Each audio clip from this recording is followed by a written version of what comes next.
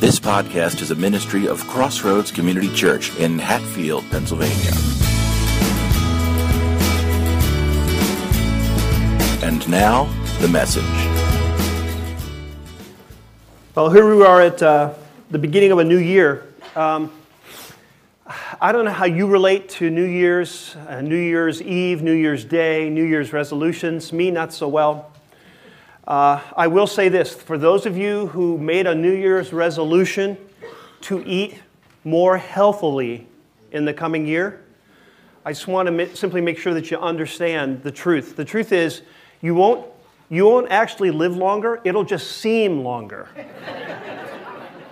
Okay?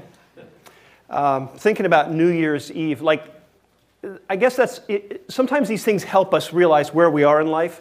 You know, for a young person, I remember New Year's Eve was when I finally got to stay up. At my age now, it's when somebody has to make me stay up, right? Maybe you feel the same way. Every year that goes by,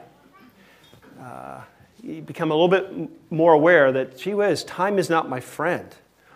How many times this week did I walk into a room and then try to figure out why I walked into that room? Okay?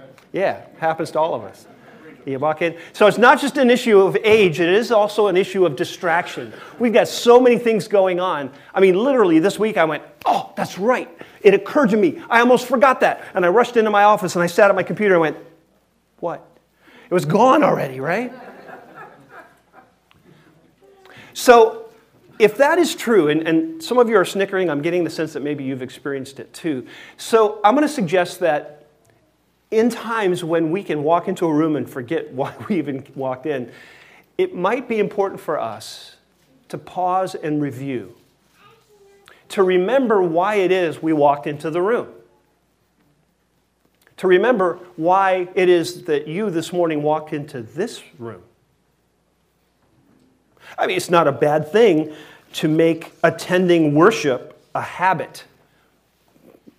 And yet, if you tend to walk in and you can't really remember for sure why it is I'm here, I just showed up, I landed here out of habit, I'm not sure that's what God had in mind. And so this morning I want to start a two-part series.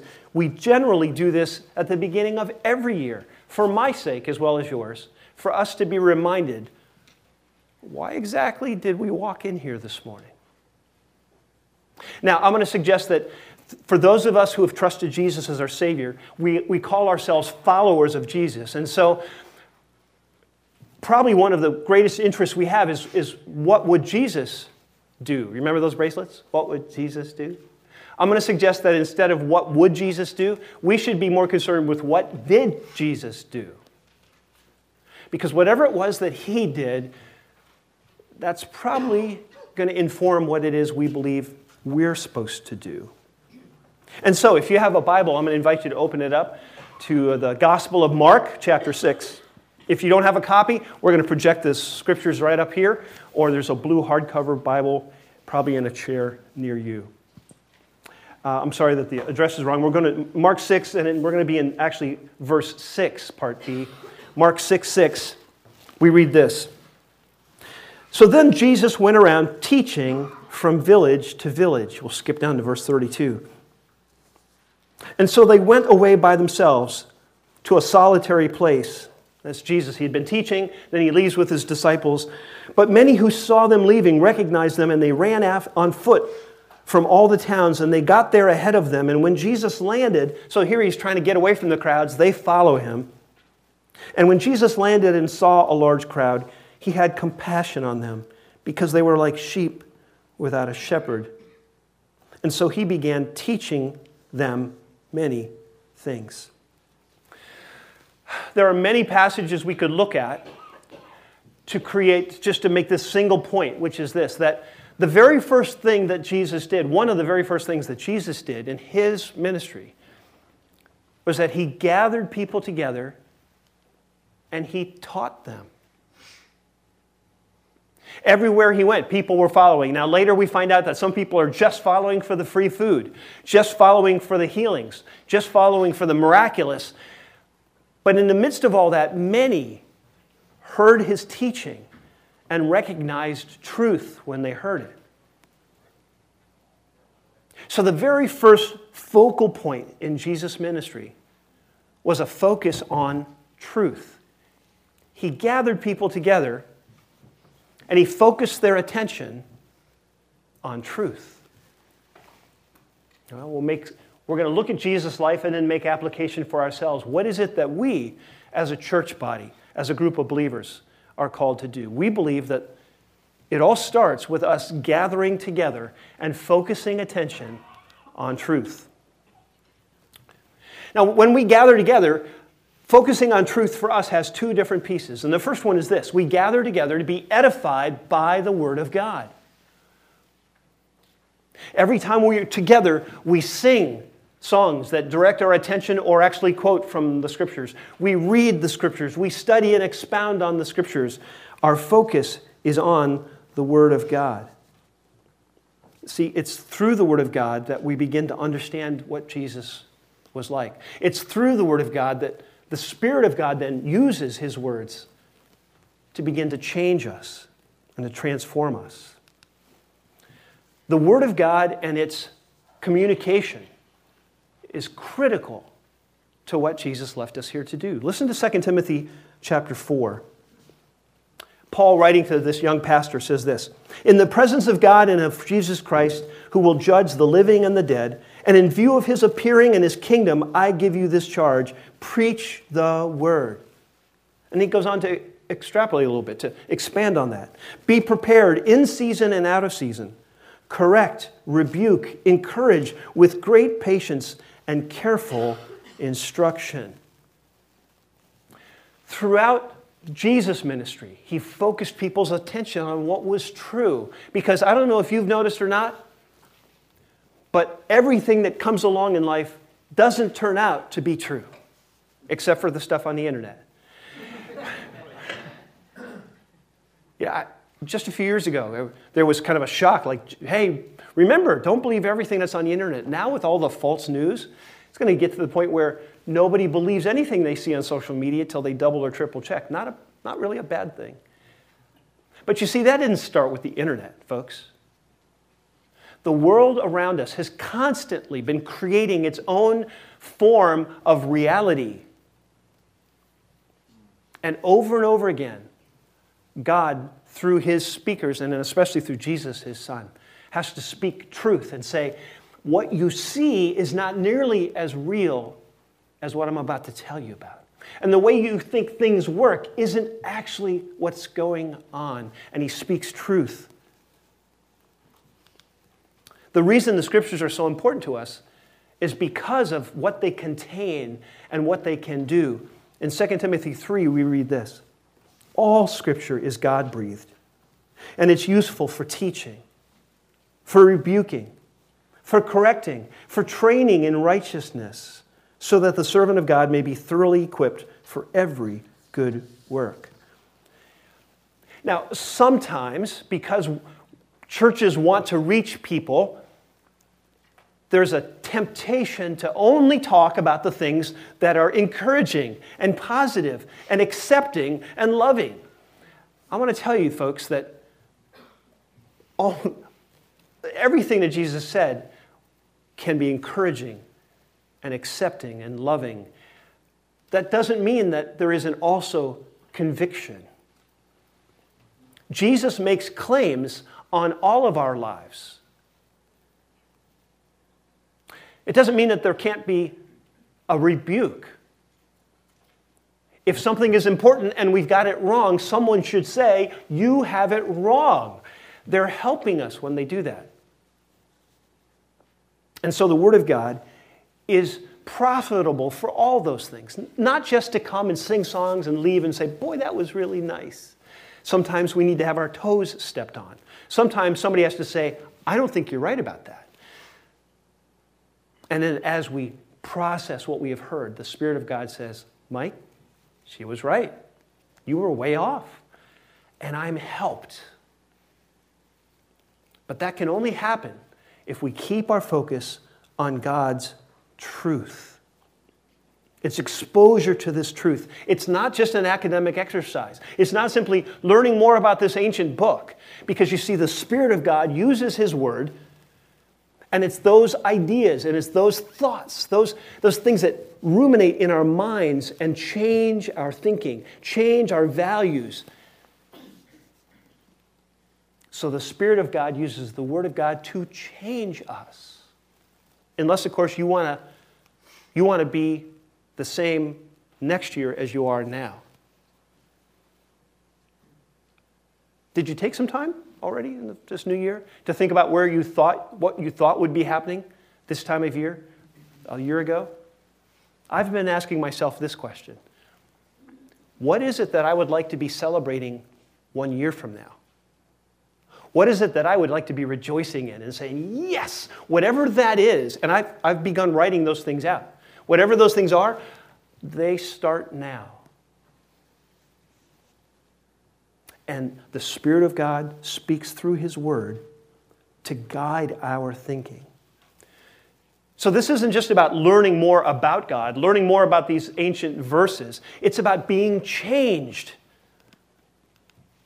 And so when we're edified by the Word at Crossroads, as we gather together, focused on truth, our value is learning for life change, not learning for learning's sake.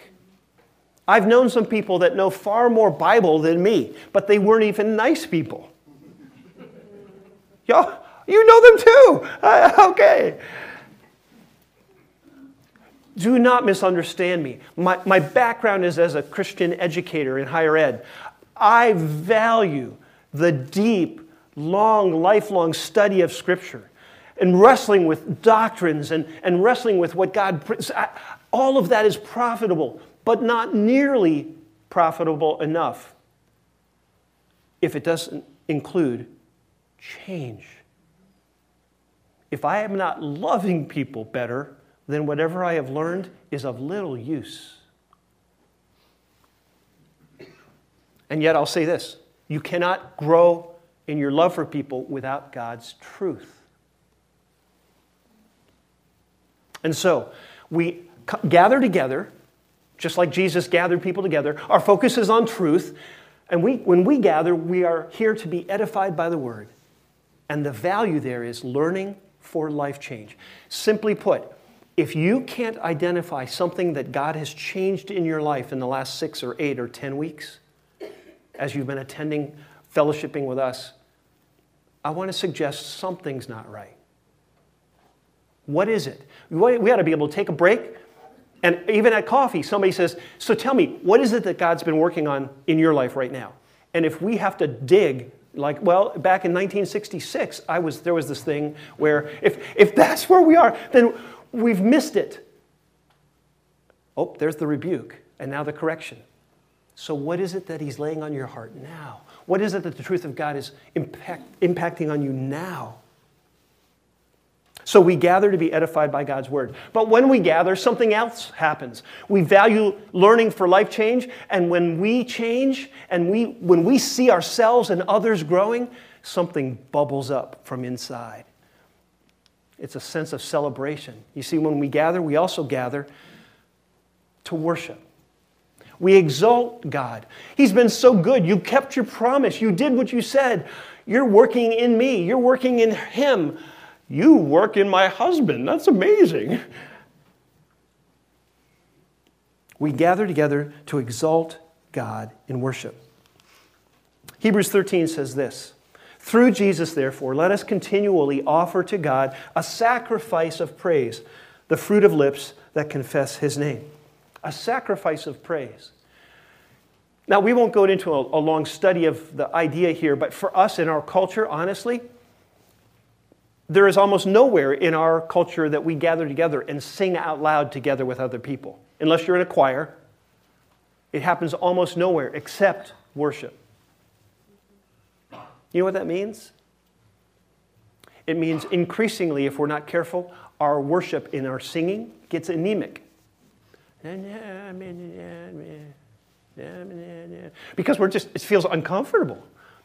I mean, you express emotion, but it's not while you're singing. And yet, God makes it clear that actually song and expression in that way actually is a part of how He wired us. 3 says this, 3:16, let the word of Christ dwell in you richly as you teach and admonish one another with all wisdom. See, that sounds very academic, doesn't it? Very cognitive. The word of God, teaching, admonishing, wisdom. And then right with that, and as you sing with psalms, hymns, and spiritual songs with gratitude in your heart. Now, I love music. And yet, if I'm honest, even in my personal worship, I seldom break out into song. See, we laugh. We're like, that's weird. I'm just going to tell you, I've found myself asking, why is that? I wonder if my personal worship is anemic. So anemic that it doesn't happen to just break out into song. Now, yes, you all want to be praying for my wife now. Because it's just going to be a little scary when all of a sudden you hear this howling coming from my office. You're right. But since even preparing to talk about this, I have been convicted. Why is it that it doesn't just come to me? I wonder if there's something wrong with my worship. We gather together to sing. Now, it might be a stretch to say you're going to start doing this in the car, in the commute to work. Although that's a safe place, right? Or at home or whatever. But at the very least, when we gather together, you could sing. Sing those songs and express those emotions. Think about what we're singing. Send us into the homes of the broken? Really? Does that include my family? Oh, God, yes, send me. But equip me. I don't know what to say. And before you know it, there'll be a tear running down your cheek too. So we gather together to worship. There's a triple effect of worship. God is pleased as we worship. But also the world witnesses that. As they watch that kind of... Now, they're not looking in right now except for Facebook Live. Hi, everybody in the world. But they do notice when there's passion. God is pleased, and the world notices. And by the way, when we gather and we begin to minister and worship, it's the very first opportunity to really minister to one another. I don't know if you've ever thought about the effect that you have on the person who's trying to sing next to you. You don't have to have a beautiful canary voice. All you have to do is be the one who's worshiping passionately. You know how it works, because otherwise we'd be like, yeah, it's a good song. I mean, good. Interesting, yeah. He's not bad on the guitar. It's pretty good. Yeah. Drums are a little loud. No, actually, not loud though. Hey. Oh, look, there's a guy there back there behind the music stand on the piano. Huh, didn't even see him. Yeah. Right?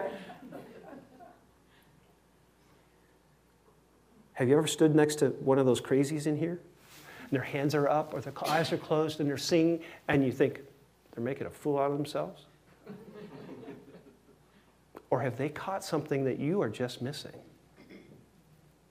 It won't happen. Listen, folks, don't worry. Don't be afraid. It won't happen against your will. You won't catch it. You'll only catch it if you try. So starting next week, we're going to turn that camera around and we're going to film you during the service. Yeah, we've been watching ourselves afterwards going, oh my word, I can't believe this is so terrible. Like, we're going to flip it around on you guys once. You just wait. You're like,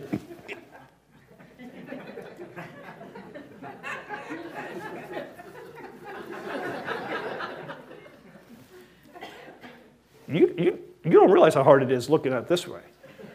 I understand how hard it is looking this way. We gather together to worship. So as we exalt God in worship, the value is celebration. We cheer. I was at a church once, and they had a habit. And when I first saw it, I thought it was a little ridiculous. But they took this seriously about celebrating God. And I remember the pastor said, when you want to celebrate something, what do we do in our culture? And we're like, he says, we actually kind of cheer, right? We go, yay! So what in the world, he said, what's wrong with going, yay, God? Yay, God. Boy, that sounds spiritual, yeah? And yet throughout their worship, almost every Sunday it would happen. Or they'd finish a set, music would stop, people would go, and it's just spontaneously, "Yay, God!" It almost sounds like you're cheering for the Eagles. Back when we used to cheer for the Eagles. Do we come ready to cheer? Ready to say, "Yay, God"? Or are we coming basically because, well, actually, he's actually kind of let me down this week. He did not answer everything. And frankly, it's just been kind of mediocre. And, whew, okay, if that's how you want to come.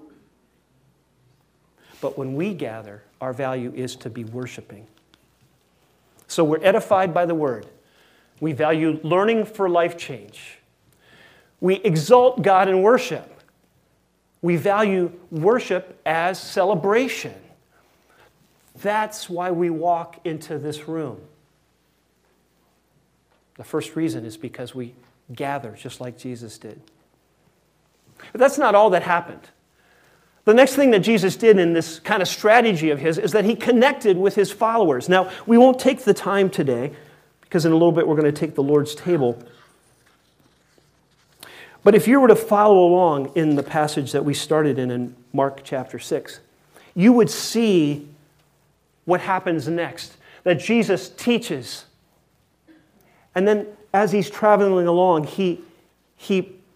the disciples are with him, and they witness several healings. There's a paralytic man who's carried by friends, and the disciples watch those friends get that guy to Jesus, whatever it takes. 2 blind men are given their sight. A man who can't hear is given his hearing back. And then a little later in the story, a girl who was dead brought back and put in the arms of her parents. The disciples were there with him as Jesus cast a demon out of a demonized man. Everybody knew this guy was demonically crazy, and suddenly there he is in his right mind. They witnessed that. They were on the boat, fearing for their lives, when he said, "Shh." And the water became like glass. Each of these experiences would have been life-changing for us, and they experienced one after another after another. And then in the midst of all that, as he was teaching, there were times when he stopped. They would get away and they'd say, "Hey, Jesus, can we ask you a question about that parable? Like, what's the meaning there?" And then Jesus would speak to them and give them the meaning that he wasn't giving to the rest that were listening. He gave them special insight and training.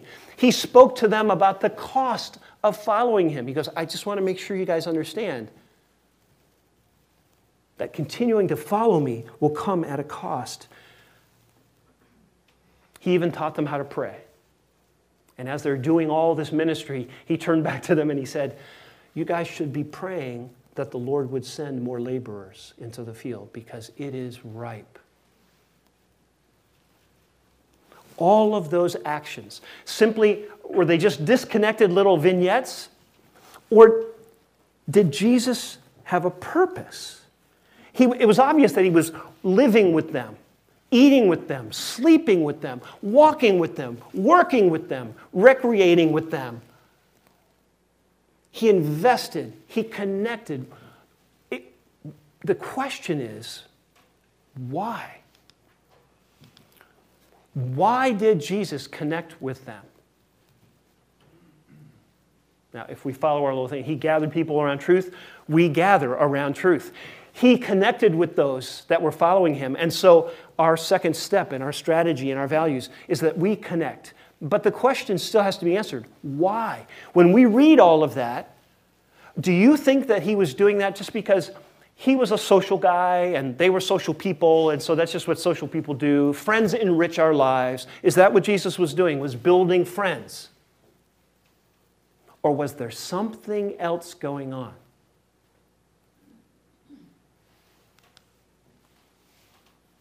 Well, let's read on. Matthew 10.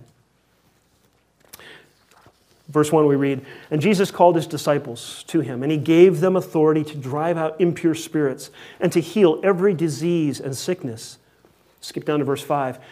And these 12 he sent out with the following instruction. Don't go to the Gentiles or any of the towns of the Samaritans. Go rather to the lost sheep of Israel. And as you go, proclaim this message. The kingdom of heaven is near. Heal the sick, raise the dead, cleanse those who have leprosy, drive out demons. Does that list sound familiar? It's a list of the same exact things that they had experienced before this commissioning. Now, I want you to notice, they're not being sent to the world yet. He says, don't go to the Gentiles, don't go to the Samaritans, just go to the Jews. What this is training. What he's saying is, you watched me do it, then you did it with me, now I want you to go do it. There was a strategy in Jesus connecting with others. He says, freely you have received, freely give. He even speaks to the motives. You see, they had been called into the comforts of his presence in order to be sent out to those who were still lost. If we are honest, we tend to think that we love Crossroads. We love our church because of the friends and the people and the welcome. And if we're not careful, we tend to think that that was the goal. That was not Jesus' goal, to create a group of friendly, welcoming people who wanted to help. He exposed them. He connected with them so that they could do ministry together, so they could watch him do it, and then essentially he would send them out. Their connecting had a purpose. We always talk about we want Crossroads to grow and we want to reach more people, and we envision just more of our friendliness. I think Jesus would say, why are there so many left here? Because gathering together and connecting is for a purpose, and it is to be sent out. That shouldn't be a big surprise to us. You know what Jesus said in Mark 10, just a little bit later, verse 45. For even the Son of Man did not come to serve, to be served, but to serve and to give his life as a ransom for many. But in Mark 3, Jesus spells it out. Mark says, he appointed the 12 that they might be with him. That's connecting. Do you know the person sitting next to you? Do you know their name? Do you know what they do? Do you know what they enjoy? Do you know what God's doing in their lives? Is there anyone in this room that knows you well enough to know how to pray for you, and that you know them well enough? How long has it been since you checked in on them? What's God doing? How can I help? Let me tell you what happened in my life. Did you get a chance to finish reading that passage that we talked about? How are you applying it to your life? I can't wait to tell you what my wife said I should be doing.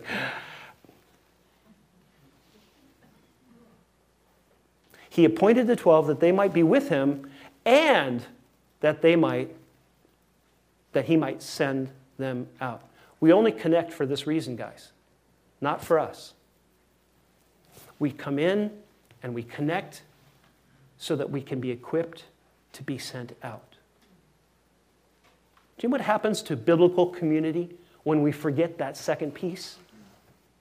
Biblical community becomes a club. Some of you, before you came to Crossroads, you visited one of those churches. I'm not bashing anybody. It can happen to us if we don't do this regularly. You know, you walk in the foyer, and everybody's chatting and talking. You can tell they've known each other forever. And they walk in and go, oh, hi, here. And they hand you a bulletin. Anyway, so and they're just talking, and you go in, you can see people, and everybody knows what they're doing, and they almost think you're invisible. I mean, they would be friendly eventually once you got to be one of them. That's what happens to biblical community if we forget that Jesus himself had a reason for connecting with his followers. It wasn't because he was creating a club. He was going to get rid of them. He was equipping them to send them out. Why are you in my home group? Why are you in my men's discussion group? Why are you sitting here in this Thrive class?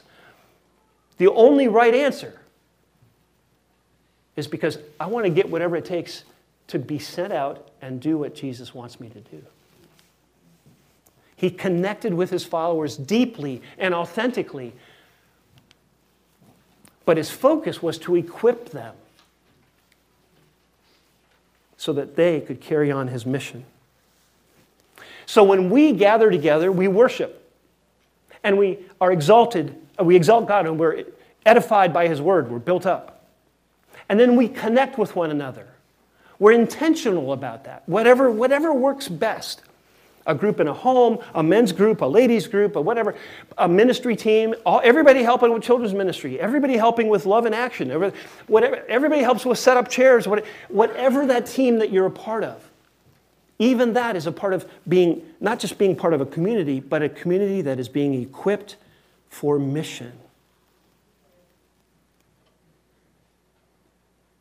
This is not a cruise ship.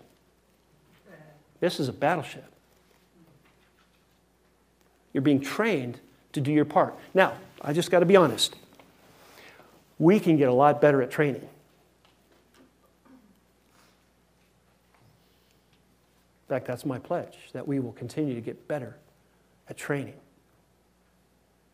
But I want to give you permission right now that if you don't know what it is you're supposed to do, it actually already happened this week. Already happened. Somebody wrote me, hey, love Crossroads, love what God's doing, thanks for everything. What am I supposed to be doing? Please write me. Say, Mike, you're not doing your job. Your team's not doing your job because I don't know what to do, and I certainly don't know how to do it. That's the business we're in. Acts would be fun, but we don't have time this morning. You all, perhaps if you've been around church and you've been around the scriptures, you know what happens in Acts 2, that the Spirit of God comes down and the church is birthed. And we read that they devoted themselves to the apostles' teaching and to fellowship and to breaking of bread. Everyone was filled with awe. All the believers, and it goes on and on and on. We won't read it this morning. But it talks about what this church was like. Often people will say, boy, I wish I could go to a church like the old, like the New Testament church. Do you know what made this first body of believers so exciting? Well, it's all underlined. They. It was the people that were in it. Wouldn't you love to go to a church where God shows up? Where you love to go? When you're out sick, you feel like you missed something? Wouldn't you love to be a part of a church that's just changing people's lives? Then make it so. We make Crossroads what it is. I find it interesting. When Jesus was talking to his disciples in one of the most intimate conversations he had with them just before he went to the cross, John 15 records this. He says, I am the vine. What a powerful image he creates of interconnectedness. I am the vine. You are the branches. If you remain in me and I in you, you will bear much fruit. Apart from me, you can do nothing. Throughout this passage, he works that image of interconnectedness. We've got to be connected to him and, obviously, other branches connected to one another.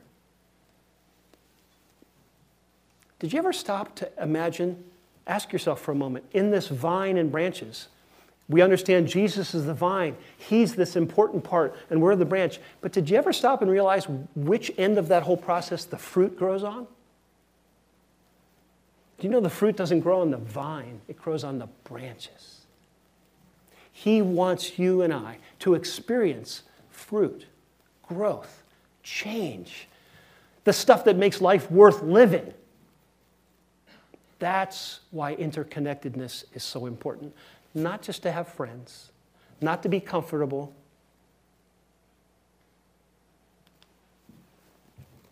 We're going to close with this. Hebrews 10:24. The writer of Hebrews says this, therefore, brothers and sisters, he's finishing up his sermon just like I'm finishing up mine. He's going to wrap everything up. He goes, therefore, brothers and sisters, since we have confidence to enter the most holy place by the blood of Jesus. Now, he's talking to Jews who have this kind of background of a temple, and so he's talking about holy place or whatever. We're like, what? He says, we're going to come before God by a new and living way opened up for us through the curtain, that is his body. A new and living way. Why was that important? Because up until now, They approached God with dead animals and blood. Now, because of the Lamb, Jesus, the Lamb of God, they approach in a new living way. And since we have a great high priest over the house of God, again, you don't think of me as a high priest, but their background. So it used to be this way, but now we have a living Savior. He says, let us draw near to God. Why did you come in this room today? Do you remember it? He says, let us draw near to God. That sense of worship and connectedness with a sincere heart and with full assurance of that faith brings.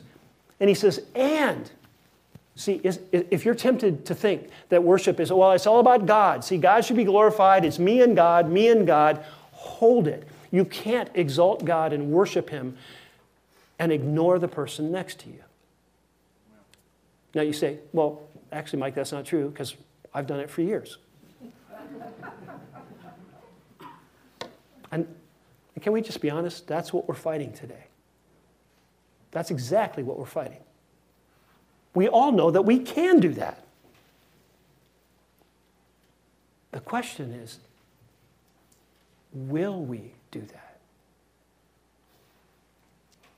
And let us consider, I want you to consider, how you may spur one another on toward love and good deeds. You look across the row and you say, he's not my problem. Can you hear Jesus saying that about you? Him? He's not my problem. Not giving up meeting together, as some are in the habit of doing. And we're not going to get off on that, but let's just be honest. People come to church once every 5 weeks now because of the pace of life. All he's saying is, if this happens best here, not only here, that happens throughout our week all the time. But if for some of us who are just starting, it starts here, then get here. And invite one another here and plan to be here. But encouraging one another, and all the more as you see the day approaching. We all remember 9/11. All of a sudden, all of life has changed. Boom. There is a day coming when the falling of 2 buildings will seem like nothing. People that talked about buildings falling before they fell sounded like lunatics. I would have laughed at you if you told me that that was imminent. Right. Afterward, it's simply a fact that everyone in the world knows about. Do you understand that Jesus is coming back? And those that talk about it now sound like lunatics. But the moment after it happens, it'll simply be a fact.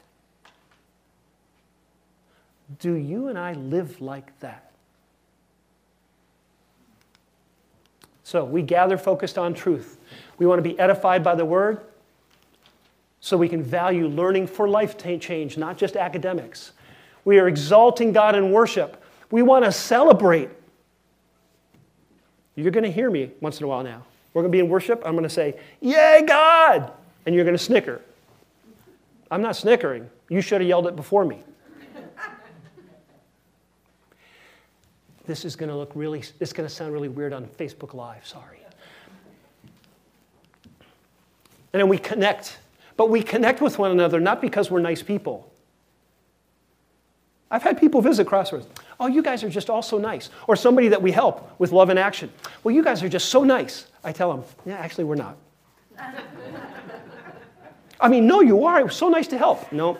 No, we're only doing this because we saw it done. We learned it from Jesus. We're trying to be like Him. But actually, we're not nice people. Who are you pursuing to connect with? Because you want to invest in them and you need them to invest in you. Are you being equipped to serve? So we value the needs of others. How you feel about this is more important than how I feel. Well, they didn't sing my favorite songs. It has nothing to do with you. the needs of others. We value authentic relationships. That means more than just saying hello on a Sunday. Now, I'm glad to say that it happens here. If you've been here for a little while, there's a really good chance somebody said, hey, you want to get together and get coffee? You want to get a soda? You want to get something to eat? Right? Why did they do that? Because we are eating and drinking machines. No. It's because we know that we can't even begin to do what it is we want to do until we get some more time together. What do you mean, what you want to do? We want to control your mind. We want to take over your life. No, we want you to change. We want us to change. Authentic relationships. And frankly, lastly, we value new relationships, which means just about the time that you really like your circle of friends, you're going to have to say goodbye to some of them. You know why? Because we don't have room in our life for more than about 80 contacts. And so eventually you have to say, hey, listen, I really like talking to you on Sunday, but I got to stop talking to you on Sunday because there's some new people over here that I haven't even met yet. Okay? So maybe during the week. And we make room for new people, not just in the seat next to you, but in your life. You see, we expect to be kicked out of our spot.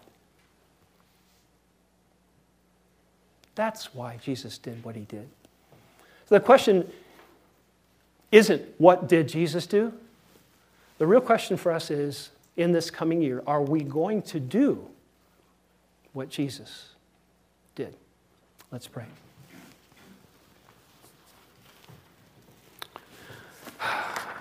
Lord Jesus, you have redeemed us, but you redeemed us. Yes, you loved us. How do we say this? But you didn't just love us. You loved us, but then you also had an intent to send us out. It's so easy for us to forget that. Once we've been welcomed into your presence, once we've enjoyed the comforts of your grace and unconditional love, we're tempted to think that you intend for us to stay in that spot. And the truth is, from the moment you brought people in, you began equipping them to send them out. Luckily, we never leave you because you too are going out. We join you in the work. We as a church exist not for ourselves, but for those who have never even heard about us yet, never even heard about you yet. Lord, I pray that those that are here today, if there's somebody here that has never trusted you, that they would realize that you love them enough to die for them. You gave your life, and that life can be theirs if they accept it by faith. But for the majority of us who have heard that message and believed on your name, who sit in these seats and at least we occupy the place of a disciple, remind us again of why it is that you came, to focus our attention on truth. And we respond to be like you by focusing on your word and worshiping. And then you came to connect with those who followed you deeply and authentically. But the purpose for those connections is so that we could be equipped to be sent out. Lord Jesus, teach us to do as you've done. We ask in Jesus' name.